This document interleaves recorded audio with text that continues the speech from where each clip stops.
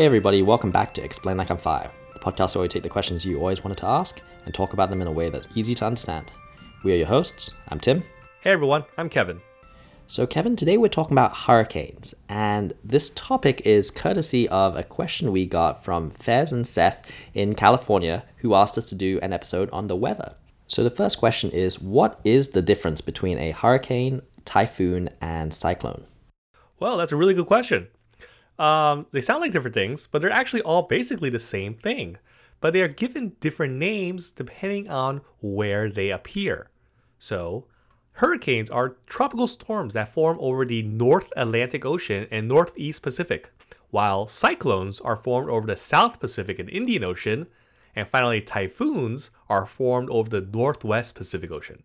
Hurricanes never seem to hit the west coast of the US. Why is that?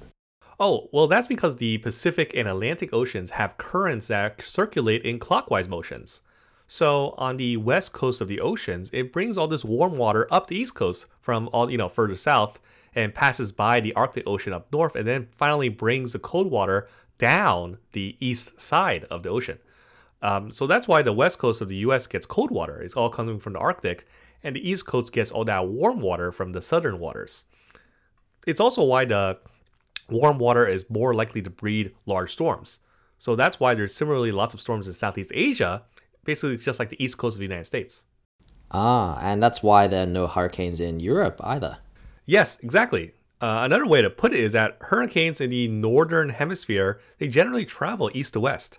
So for the same reason that California also doesn't get them as it has a bunch of land blocking the eastern direction, so does Europe.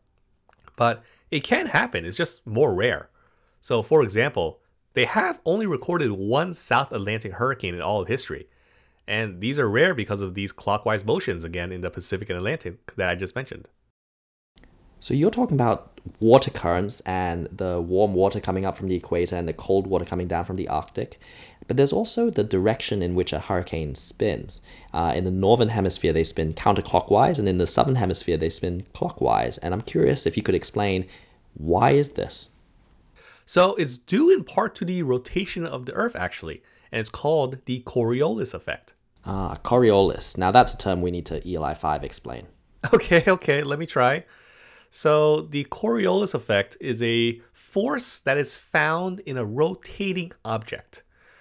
A French mathematician, Gaspard Gustave de Coriolis, first described the Coriolis effect in 1835.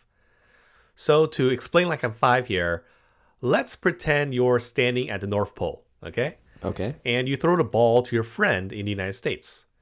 It will appear to land to the right of him because of the fact that the Earth is spinning counterclockwise. Now, everywhere you play this game of global scale catch in the northern hemisphere, the ball will basically always deflect to the right. So that's why the Coriolis effect means that for hurricanes in the northern hemisphere, they spin counterclockwise. And in the southern hemisphere, they spin clockwise. Oh, now is this why they say water flushes down a toilet or down a drain in opposite directions in the northern and southern hemispheres? Oh, that's actually one of the often cited examples of the Coriolis effect. But sadly, it's likely not the case, actually.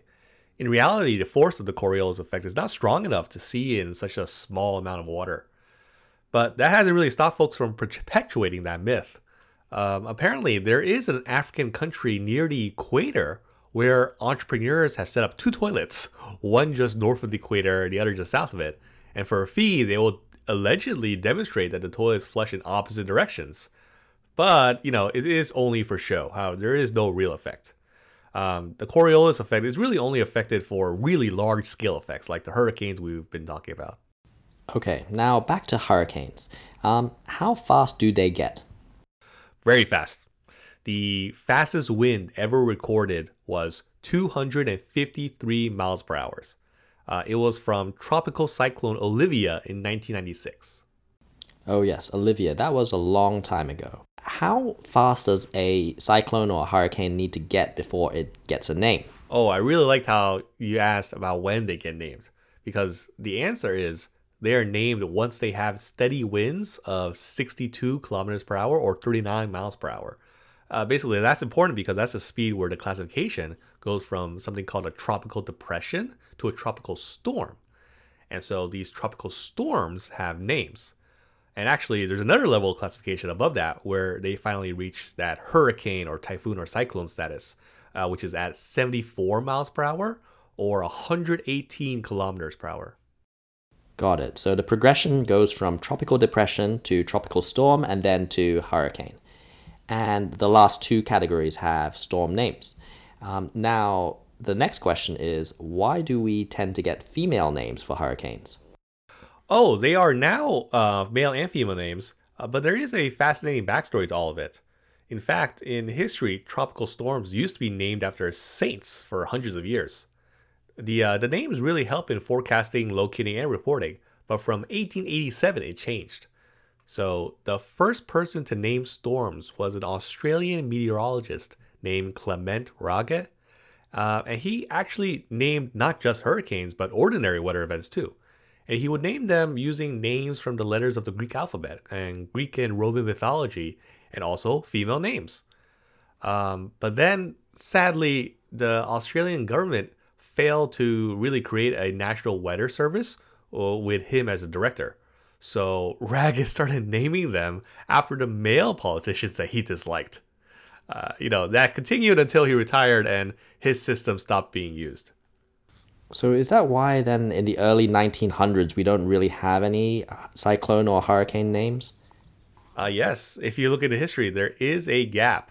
So what happened is they stopped with Rage's system of naming until it was revived in the latter part of the Second World War.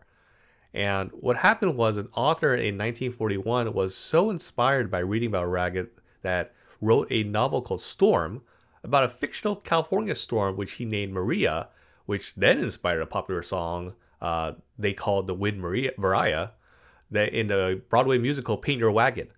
And lots of military meteorologists read the novel, and during World War II, some of them started naming hurricanes and tropical storms in the Pacific after their wives and girlfriends.